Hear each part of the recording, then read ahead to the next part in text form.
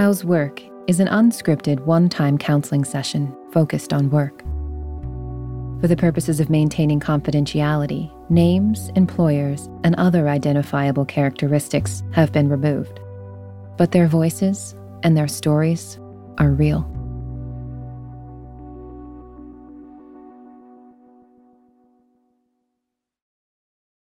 Hi, I'm Nilay Patel, host of Decoder, my show about big ideas and other problems. Right now on Decoder, we're doing a mini-series about one of the biggest ideas that's creating some of the biggest problems around, generative AI. Our series dives deep into some of the most pressing issues surrounding generative AI, with expert Verge reporters covering the cutting-edge frontier of the industry.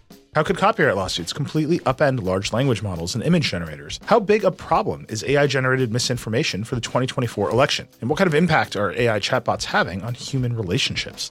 Decoder's AI series will help you understand what's going on, why, and where it might go from here. Tune in every Monday and Thursday for new episodes of Decoder, wherever you get your podcasts.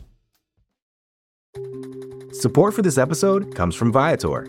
Experiences are what people love the most about travel. That's why Viator has over 300,000 bookable experiences, so there's always something for everyone. They offer everything from simple tours to extreme adventures. Plus, Viator's travel experiences have millions of real traveler reviews, so you have the information you need to book the best activities for your trip. Download the Viator app now and use code Viator10 for 10% off your first booking in the app. One app, over 300,000 travel experiences you'll remember.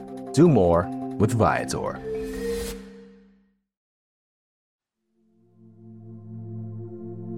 Creative relationships are complex, multi-layered, and often intense. Whether it is an actor and the agent, a writer and their editor, or in this case, an artist and her art dealer, these relationships often straddle a dimension that is highly personal and intimate with business and professionalism, a line that can often be blurred, can even sometimes completely dissolve. I think we have a really great relationship, actually. We don't have any points of contention, but sometimes when I'm going to work with a new artist, that can cause a sort of challenging aspect because of our proximity. And especially when the artist is just starting out. And there is such a sense of being taken care of being embraced. The artist can say, "You saw me, you discovered me." And while she has felt deeply seen and understood, she lives in constant fear that she could be replaced by a younger, new, rising, emerging artist. In my darker moments, there's a sense that she has 14 of me on her roster, and I have one of her. The gallerist, who invests deeply in her artists, she too is afraid of loss, of disloyalty, of betrayal. You come to me when you're young and innocent. I help you rise, and then you go to the bigger ones. She does have other gallerists, and we'll have more gallerists. So eventually there'll be 3 of us across the world working with her. But I see the relationships with my artists. I am extremely close to some of them. There's a handful that are really some of my best friends, including her. I think it's an interesting thing to explore that she has this feeling, because I don't feel that way. This dynamic between jealousy and the fear of loss is at the heart of their conversation.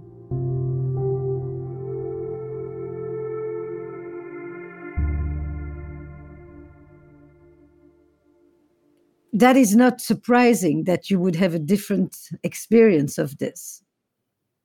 You know the experience of one artist with many gallerists, but you are, for her, the first one that she has known. And on some level, what I added to your sentence when you spoke was, and I would love it if you were all to me, and I didn't have to share you. And of course, when I hear a sentence like that, my next thought is, tell me about your experience with sharing.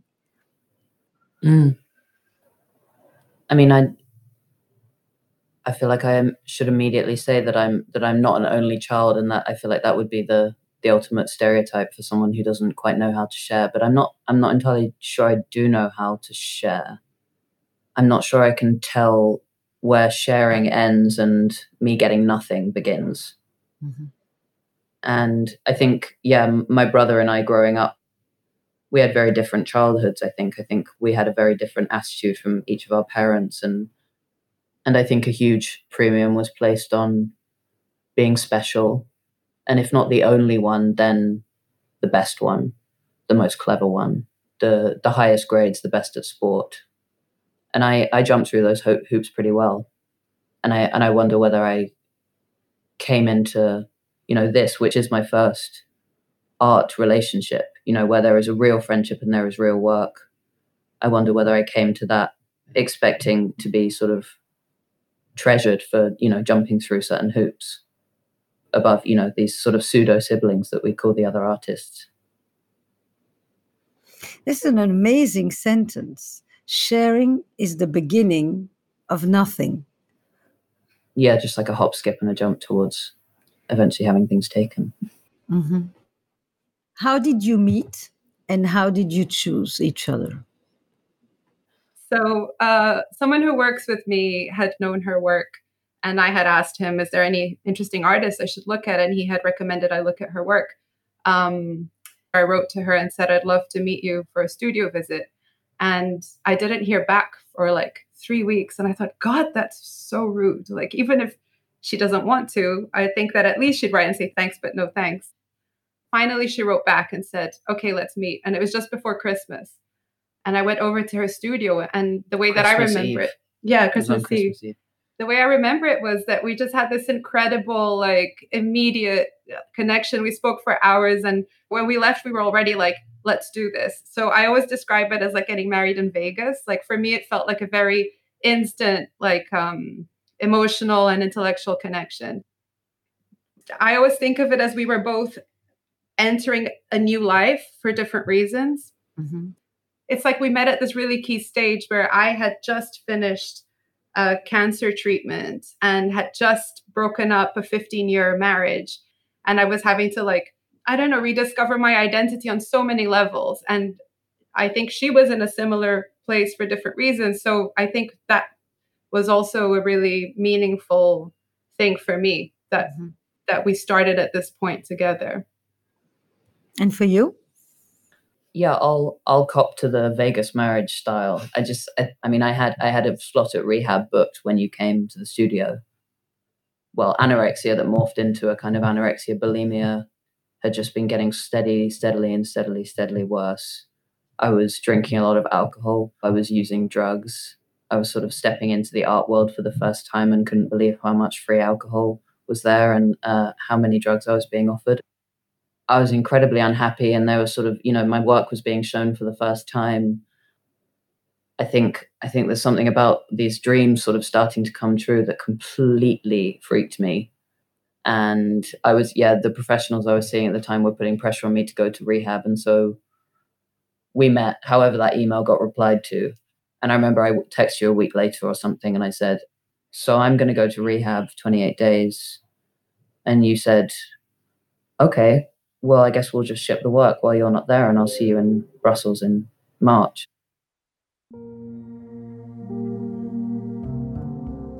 I'm amused to hear that the way she accepted this new job offer was by basically not saying thank you, I'm really honored, but by saying I'm going to rehab for 28 days, I'll see you when I come out.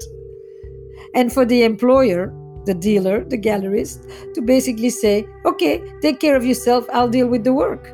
See you when you come out. That in itself frames something that is very unique to the relationship between the dealer and the artist and to the creative relationships in the art world altogether.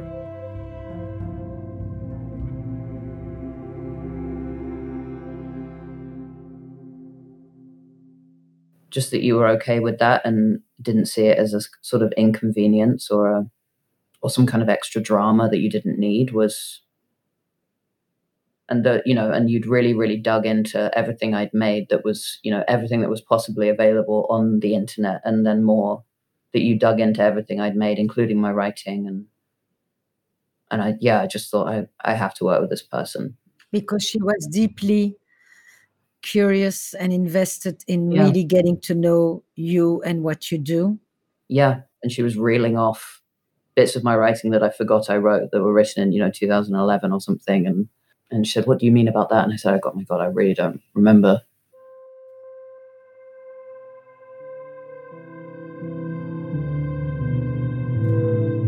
Nothing beats feeling deeply understood, seen, and then also supported. As an artist, it isn't just something you do, it is who you are. And so if you see my work, you see me.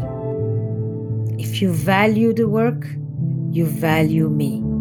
The degree of identification between the maker and the product, between the creator and the artwork, is so intense.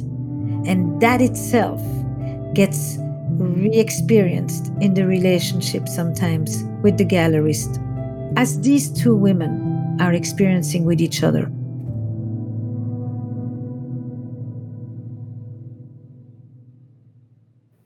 Yeah, if I hadn't have been so out of it and possibly drunk, I wish I could remember it more. But maybe this is part of what she gets about you too. Sure. What do you mean? That you were not even fazed by the 28-day rehab. Maybe you understood her fragility, her battles, Yeah. and how they intertwine with her artwork. Yeah, absolutely. And I think that for me, if you want to redefine some kind of like unconditional acceptance of someone, to me, that is it. When you see the person fully and you're like, that's okay. So for me, I work with different artists who have different sort of turmoil or whatever, but I'm not fazed at all. They can tell me anything. You're drawn to it. Yeah, I'm drawn to it. These are your calories. You run on this stuff. That's not quite it. That's not quite it. You have food metaphors everywhere. Yeah, expect a fair few more. I mean, it's still an issue for me. It's still annoyingly the forefront of my mind. But I just don't like the metaphor because it's not like I like, this is so delicious. No, I love it as a story. That's not it at all. It's not a thirst for drama and gossip. You know what to do with turmoil. You didn't take it all for yourself and sort of like delight in it. You know what to do with it. You know what to do with mine. Say more. I think I grew up with two doctor parents, physical doctors, medicine. And when a mental illness occurred at the very beginning of my teens, they had trouble taking it seriously. There was a sense of like, get an illness that we can see. I mean, even though it is, for all intents and purposes, written on your body when you have anorexia, but that I sort of grew up with cancer being, the ultimate thing that befalls you, and anorexia, product of a kind of a middle class, like spoilt brattishness that just gets taken too far. And that we both arrived to the relationship with these bodies that weren't quite how they meant they were supposed to have turned out. You helped me take my illness a little bit more seriously as an illness, rather than some kind of moral deficiency. Mm-hmm, mm-hmm. Connect this very personal, very intimate, very physical, granular relationship with the fact that it also is a professional relationship. Yeah. How do you go back and forth? Yeah, I always say that artwork cannot help but be an extension of the artist. When it's a good artist, they can't help but for the work to be an extension of themselves. And so for me, the way that I think about it now is that you have two people who are just trying to find their own truth, like the artist by creating, me by trying to connect those dots between what they're creating, what I'm thinking, what someone else is going to think when they look at it. And so I've accepted that there is no real boundary. And I think that the fact of it being this like third thing that holds you together, to me, is not dissimilar to like if you're married and you have children, like you're co-creating something. For me, it feels like one more pillar rather than something that gets in the way. It helps hold up the relationship during those moments of instability, that it gives us motivation to like see it through. Because we have a shared goal. Yeah. That is separate from just the two of us. Yeah, that's how I think of it. And the way that I work with my artists is I really like to give them as much freedom as possible. What she highlights in her role as the art dealer is that there is the relationship between the artist and the dealer, but there is also the partnership, the joint project, which is the actual creation of the career of the artist, in which they are both involved. The artist brings the work, the dealer sells the work, makes it known to the world outside. As she describes it so powerfully, I connect the dots. But they need each other, and they articulate it quite beautifully, and the project keeps them in check.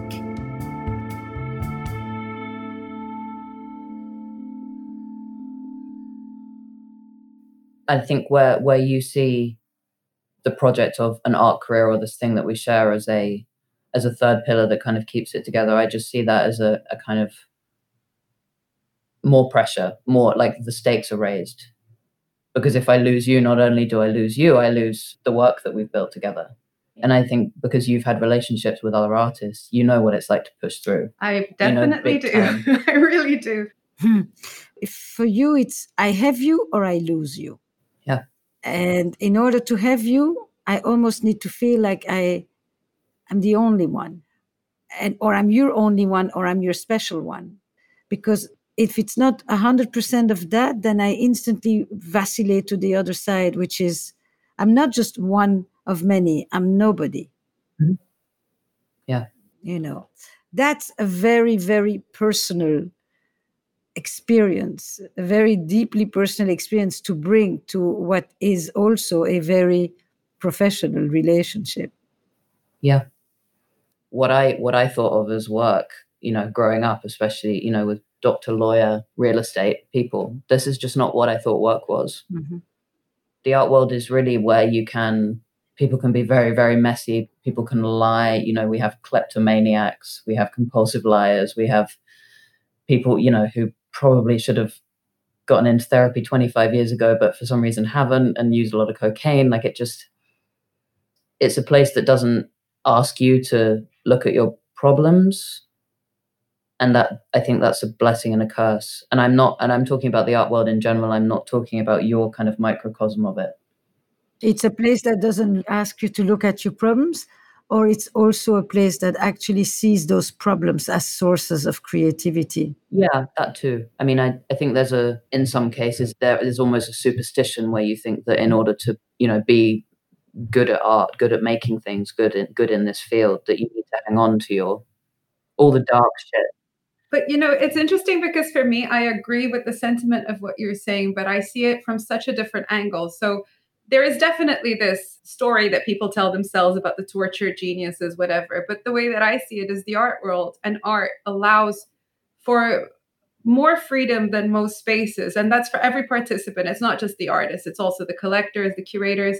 And so for me, it becomes a place of like holding space for any and every human condition, because we're all coming together around an emotional discussion via visual means. And then also to the thing of like the personal and the professional, when you asked her to elaborate on having such a personal take towards a professional issue, like I feel the same, actually. I think that my take is extremely personal because I come from this, like I hate these mothering analogies that come up in the art world in the dealer-artist relation. But if I'm honest, like ultimately, I have a belief that I'm enacting a sort of like what I think, if I had to define what like good mothering is. So I do also approach it from an extremely personal place. But for me, in both those cases, it feels like a positive thing.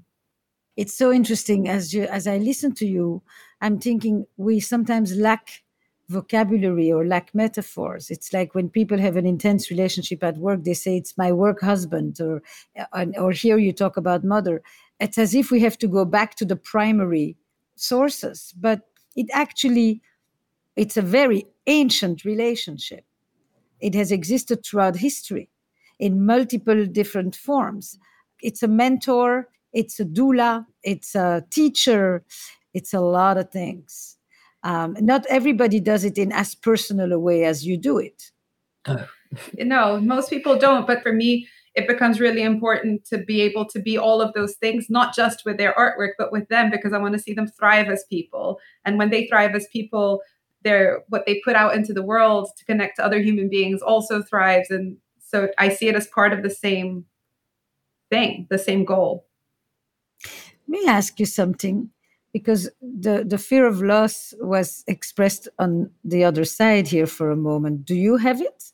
I mean, many times when you find people at the beginning of their careers and they grow, there is this notion that you have to move on to the next agent, to the next editor, to the next art dealer who is bigger, who has bigger access. And there is a whole experience around loyalty and disloyalty that I think is on both sides. Would you say?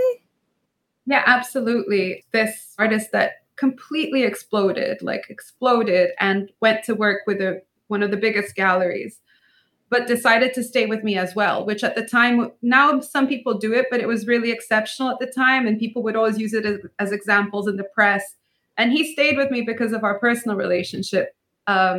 But if he hadn't, you would have felt like it. Yeah, because, you start working with these artists in both cases. Like, he was still in art school when I met him, and she was still in art school, like really hadn't done much at all, and extremely talented people. But I think it's very easy to take for granted the role that the context that a dealer creates, especially once you've kind of benefited from that context and suddenly see yourself as above it.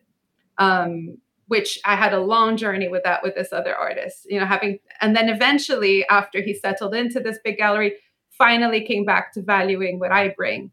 And for me, to be honest, like, I think this experience of cancer really changed me, because it forced me to have to accept uncertainty on such a fundamental level. How do I say it? I've had to develop a different kind of sense of self-worth, that I know what I do. I know what I bring to the table. And of course, if an artist were to be like, oh, well, I'm just going to move somewhere else now because I'll make more money or it's more prominent. I've got to a place now where I genuinely believe it's their loss. And if that happened to me, I think I'd be like, okay, because I want to be in a relationship with someone who wants to be in a relationship with me. But I can see it is painful. Like, it hasn't happened to me yet. But of course, because I haven't experienced the disloyalty, but I'm sure that if I had, or if I ever do, it'll be very painful personally. Like a betrayal? Yeah, definitely. Yeah. But when you think about losing her, you don't ever think that she too could have that feeling? That she could also live with the fear of losing the artists? This is true for both of you. You can both find others, and your relationship is one that is deeply voluntary and chosen. It is. I mean, there are no, we always say, like, there are no contracts or legally binding parts. This is a world completely based on trust, and the trust is key. And I think there's, when I look at other dealer artist relationships of friends, or, when I go and meet other dealers, I just think, fuck, she set the bar so high. She spoiled me. I'm not going to find anything. I think that you've got the market cornered on deep emotional gallerist artist connection. And that someone can go to a blue chip gallery where you meet the owner once when you first join and never see them again for 10 years. And you do that closeness better than any dealer I know. But the other side of that's true. Like, I know what my place is, and I trust that place. And so if they go to a bigger, richer gallery, I know what I provide. But you do have other gallery relationships. And of course, when she started working with them, I had a little like, oh, what if she likes them more than me? Like, of course I did. But then the way that I push through it is thinking they have so many qualities that I don't have, but I also have qualities that they don't have. But the other thing I'll say is, like, yes, I have 14 artists, but I'm not as close to all of them. I have maybe 3 or 4 that I'm extremely close to. But does that closeness help you in the business strategy? Or you've learned over the years that deeply personal and efficiently strategic don't necessarily have to clash? If I can understand as much as I can about the way that they think and the way that they experience the world, when they need guidance or they're stuck on something with the work, sometimes I think I can be like, I think I know the direction they want to go in. Not just with the artwork that they output, but the way that they relate to being in the art world. I know if it's someone who needs protecting and sheltering. I know if it's someone who's a total hustler and needs to be thrown more people for them to meet. And so it's really, I find it really helpful to understand the human behind the work, because then each one needs their individual strategy for how to thrive. So it's almost like I don't see them conflicting, because knowing them so personally allows me to best strategize for them. What do you think is her strategy with you? I think I'm a tricky one in some ways, because I think I'm good with people, but not to put me on a table full of 10 billionaires and be like, enjoy. you know how I love to talk to you, and she'll throw a dinner. I mean, this was a pre-COVID era, which feels like a year ago now, but we have a dinner after each person's show, and her seating plans are immaculate.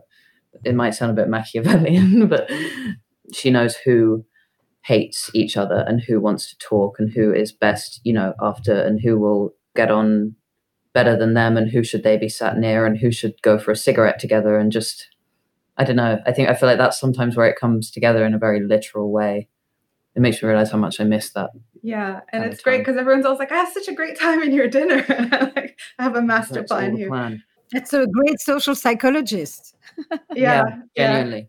I feel like it's like a mother bird pre-chewing the food to then feed to me to the another food one. yeah, there we go.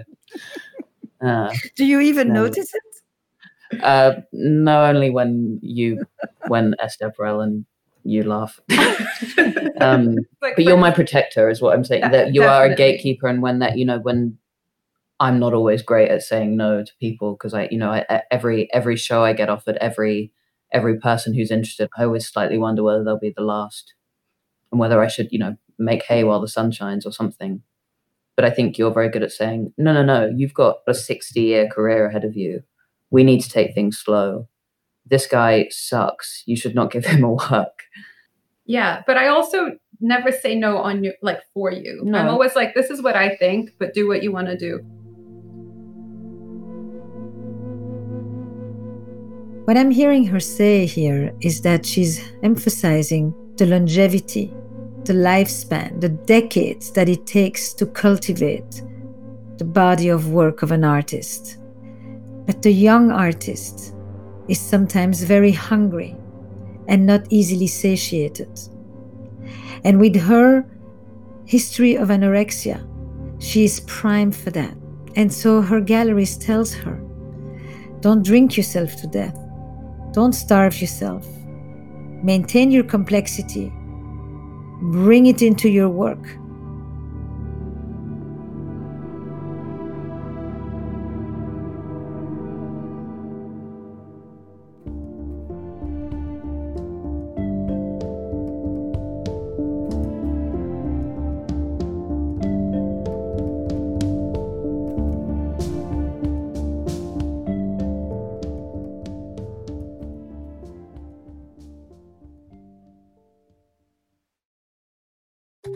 Support for this episode comes from Viator.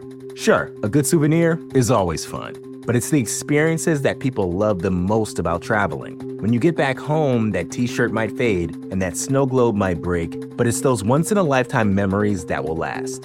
Viator is a website and app where you can book travel experiences like architectural sightseeing, snorkeling excursions, sunset cruises, and so much more. With Viator, you can reserve everything from simple tours to thrilling adventures with over 300,000 bookable experiences in 190 countries. Whether you're a foodie, a history buff, or an adrenaline junkie, there's something for everyone. Plus, Viator's travel experiences have millions of real traveler reviews, so you can have the information you need to book the best activities for your trip. When you book a travel experience with Viator, there's always flexibility and support with free cancellation, payment options, and 24/7 service. Make memories that will last forever with Viator. Download the Viator app now and use code Viator10 for 10% off your first booking in the app. One app, over 300,000 travel experiences you'll remember. Do more with Viator. Hi, I'm Nilay Patel, host of Decoder, my show about big ideas and other problems. Right now on Decoder, we're doing a mini-series about one of the biggest ideas that's creating some of the biggest problems around, generative AI. Our series dives deep into some of the most pressing issues surrounding generative AI, with expert Verge reporters covering the cutting-edge frontier of the industry.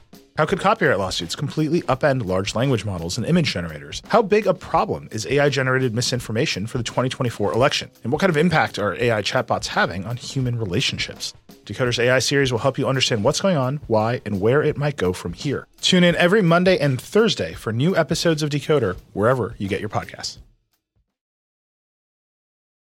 You know, it's a very gendered thing also to be a woman in the art world. Like, we've both suffered at the hands of that.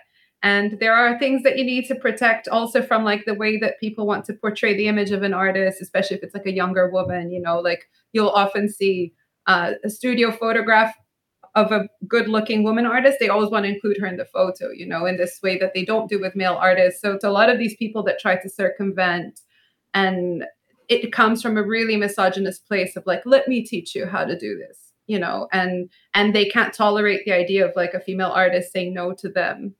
You know, that's the buffer that I think where I come in the more sort of protective, like saying no way, because I think I know what she wants.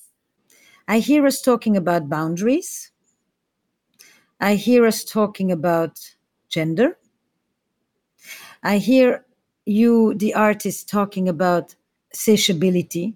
Is there enough? Is there not enough? Will I be enough? Will this be the last? Will there be more? Am I the only one? I hear jealousy. Those are the main ones that kind of, they've not been necessarily said out loud, but they are the ones that are resonating for me. And of course, I tie some of it with the eating disorder, because what you described in the beginning, it is a physical way to somatic language to describe, you know, the ill-being on the inside. Here it is inscribed on my body. Don't you see it? And you're a visual artist, and it's all about seeing, you know, seeing, connecting, interpreting, internalizing the work, the artist, the creation. We talk about this never enough thing a lot. Yeah. Both in terms of this like very abstract ideas of like success or like money that, you know, even if I accomplished everything I want to in my art career, I'd still feel like a bit of a void. Mm-hmm. And I guess I never really got a handle on what it is to have an appetite. I definitely know what hunger looks like, but I'm not really sure what fullness looks like. Endless food metaphors aside, it is less and less to do with food as I kind of move through life. It's really about, you know, getting everything while I still can, and then getting rid of everything when it gets too much. My you know, my workaholism, my need to create every day 9 to 5 without fail has both, you know, replaced all of the drive that it took to, you know, to starve myself for so many years. And also I could be depleted, I could be drunk, I could be high, I would always work. But with these other artists, I mean, not so much the one that we've been mentioning the most, but a newer one, and equally young. And I think youth has a lot to do with it, because I've been the baby of the gallery ostensibly for a couple of years before this guy came along, and he's just a little bit younger than me. And I know I often turn it into joke, the idea of like, you know, cutting him down or, you know, insulting him or something. But I hate that side of me. And who if he lived in the same country as us, and, you know, I'd met him more, I'm sure would become, you know, a sibling, just like some of the other artists are. But there's something about how far away he is in loads of ways, and how mythologized that his character has become, and how jealous I get. It gets to me. And I guess when you have an eating disorder, you can kind of really tell what's getting to you. The eating disorder tends to know what's getting to me before I do. Which is? this guy's going to crowd me out. He has a more remarkable technical ability than I do. I don't know, just the idea that he might be more amiable and, less cruel, less of a liability, maybe. And basically would replace you. I mean, that is the notion, right? He would become visible, you would become invisible. I don't know. There was the first instance of seeing his work when you first showed it. Someone mistook it for mine. And there was like a kind of deep cutting of, oh my God, not that originality is any worthwhile sort of target to aim for in the art world, because everything's been done, but it just my thing, my sort of my idiosyncrasy is in jeopardy. Yeah, and it was hard not to resent you slightly for that.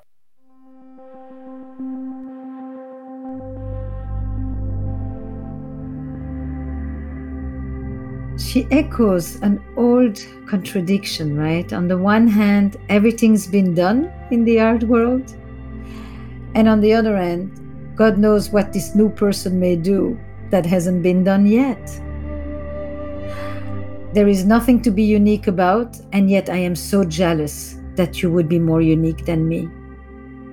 And while she talks about her jealousy, I'm also aware that the dealer is thinking about her loyalty.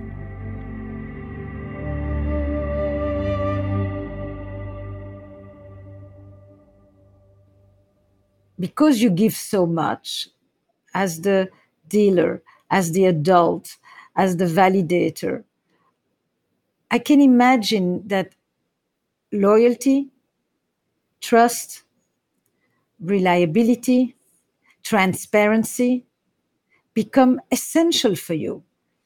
Because one day you will say, it's unbelievable what I did for this woman.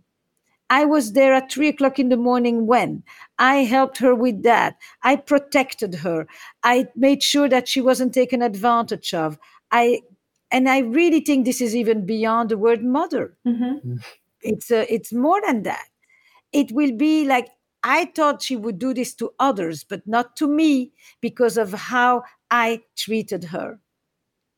Yeah, absolutely. What you've described, the words you listed, are exactly where my boundary is. It appears that I have no boundaries, but those are exactly my boundaries around trust, honesty, loyalty. Like, that is my boundary. And I can guarantee you, as the artist, that I will put your interests ahead of mine.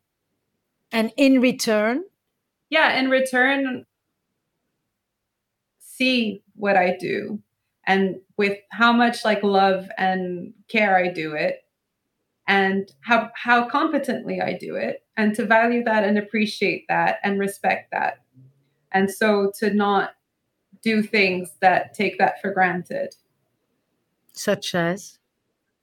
Not communicating clearly and doing something in a sort of hidden or dishonest way, or this is not specific to her at all. I just mean in general, in a relationship to an artist. Like, it can be anything from, not being acknowledged on the wall museum label to, in the case of this other artist that I work with, who I worked with from the very beginning, like, he will give his other dealer like many, many more times the number of works than he'll give me, but I'm the one who'll help him like resolve the ideas, or I'm the one who really cares about like where the work is actually going.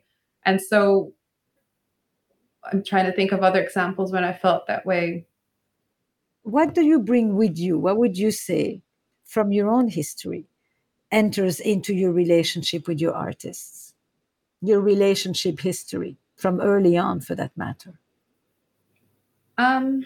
This is something that I've been toning down in the last few years, but I noticed this a lot with, like, say, my marriage, and I do with the artists also, where like I find it very hard to understand that I'm wanted.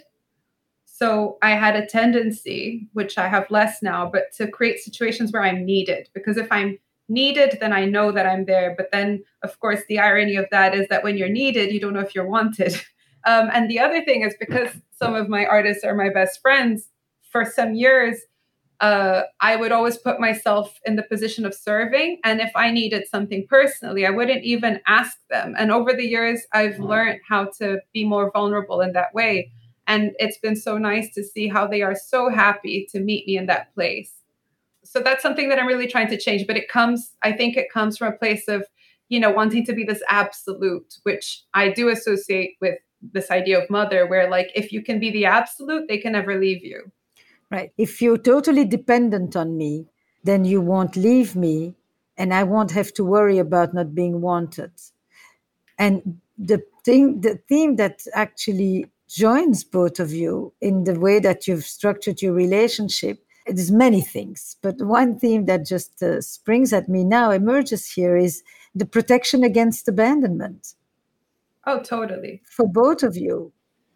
And before your marriage, this wanting and needing that was established before you got married, right? Yeah, I mean, I just had a completely emotionally absent mother. Completely. And issues of some fundamental sense of like not deserving and no self-worth and like desire, being desired is like a theme that comes into my life in many different areas. That I've had to learn and accept the idea of desirability, understand that desire is something that fluctuates, it's been a big thing for me. Do you know that? Oh yeah. I just, I think you assure me that 3 years ago, 5 years ago, but just before we met, you had a much less of a handle on yourself. You were much more controlling. You're a lot more anxious. Whereas I see someone who has mastered this kind of all or nothing, like abandonment or everything attitude to the world, that you have a much more measured idea of it than I do. Yeah, it's just because I see myself in you. She's a younger version of yourself? Not quite, but in some ways, in this abandonment way. And then I really associate it also with resolving femininity, this question of femininity. Let's talk about the femininity, because you both know what that refers to, and I don't.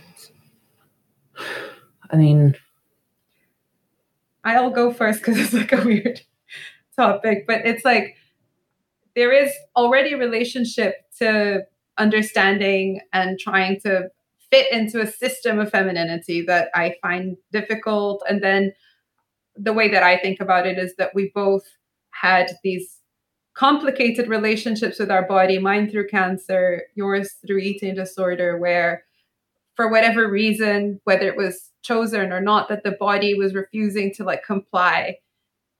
And then my marriage fell apart. I also relate this to a sort of sexual place where it took me like a couple of years to get back to an understanding of myself as a sexual body, myself as a woman in that way, like my own desires.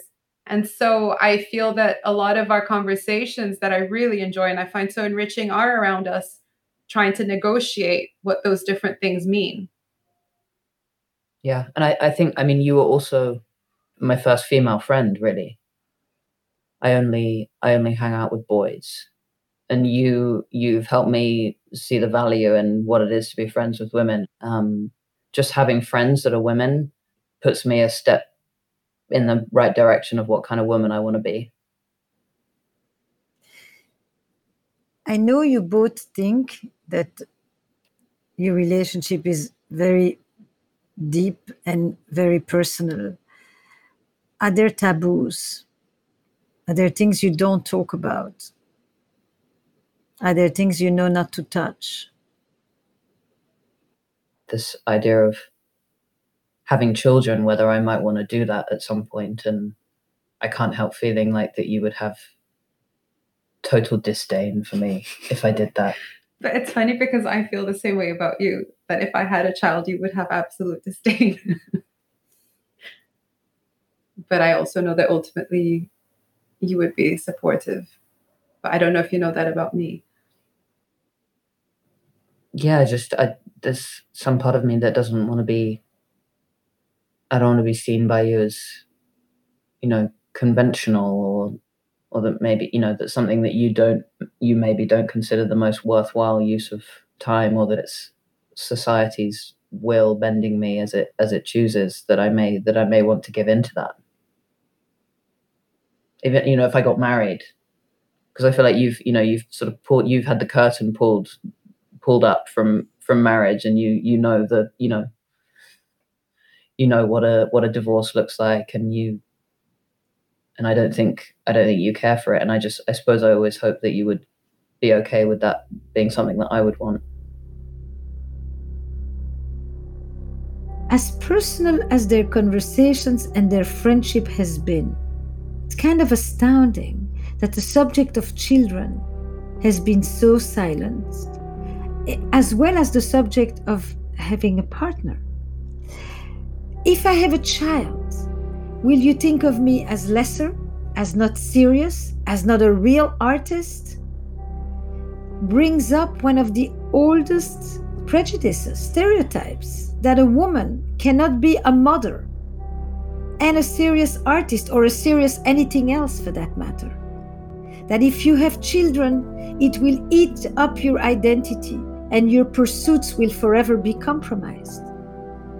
For two women who are engaged, feminists, fighting supposedly against misogyny, they have internalized that very ideology they're trying to resist.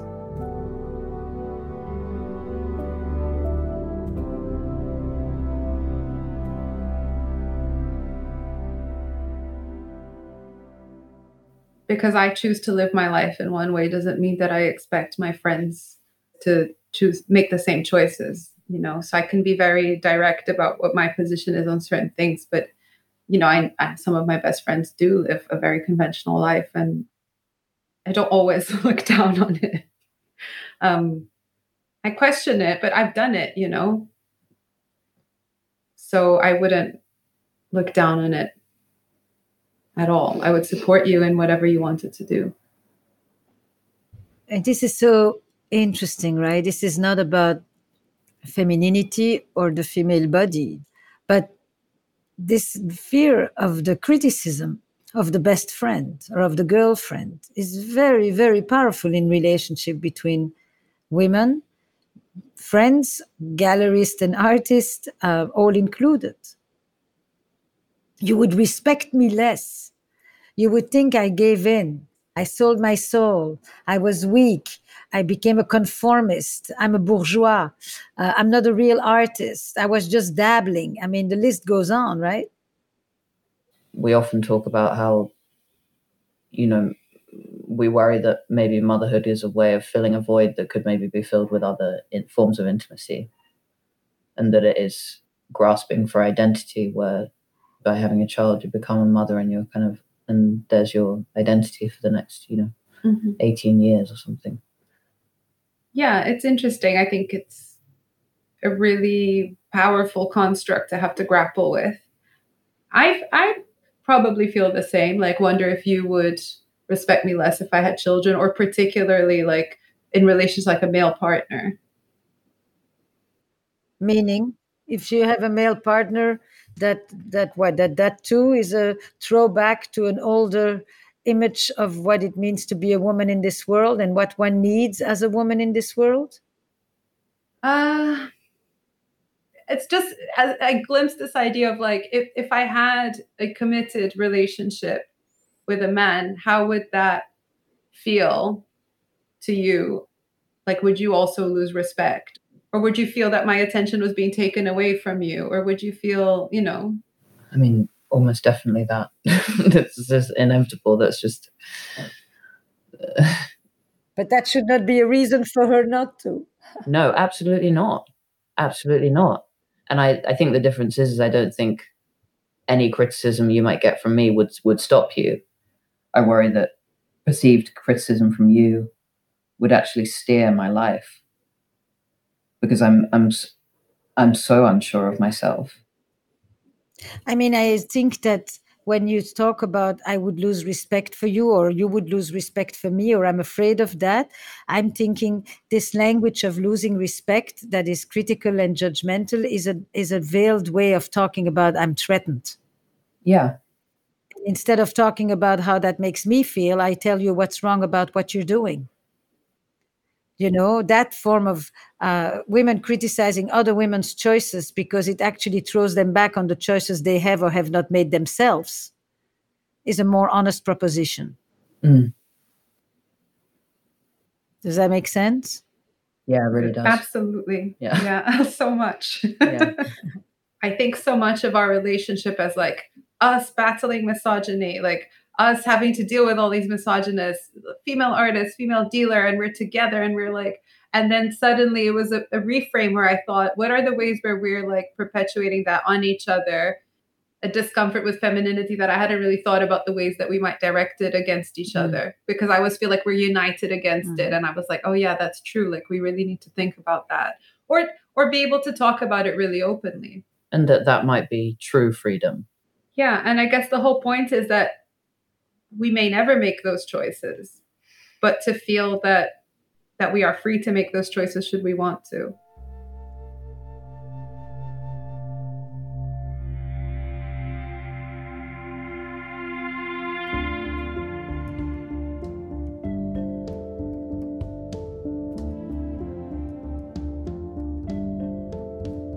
As part of their friendship and collaboration, they have often joined in thinking that they are resisting what they call misogynistic notions about women.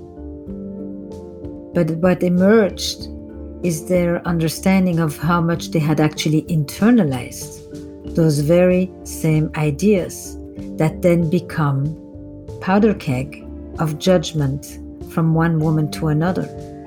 If you are to be a true artist, you cannot be a mother, you cannot be a wife. You have to prove that you are serious and committed. You will have to forego those other roles. And maybe the true freedom, as she says, is the multiplicity of roles and the freedom to choose which roles to live.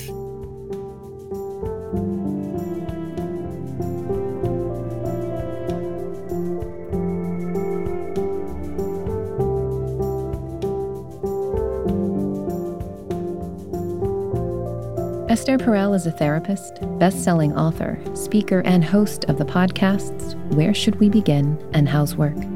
To apply with a colleague or partner to do a session for the podcast, or to follow along with each episode's show notes, go to howswork.estherperel.com. How's Work is produced by Magnificent Noise for Gimlet and Esther Perel Productions. Our production staff includes Eric Newsom, Eva Walchover, Huate Gatana, and Kristen Muller. Original music and additional production by Paul Schneider. And the executive producers of How's Work are Esther Perel and Jesse Baker. We would also like to thank Lydia Polgreen, Colin Campbell, Courtney Hamilton, Nick Oxenhorn, Sarah Kramer, Jack Saul, and the entire Esther Perel Global Media team.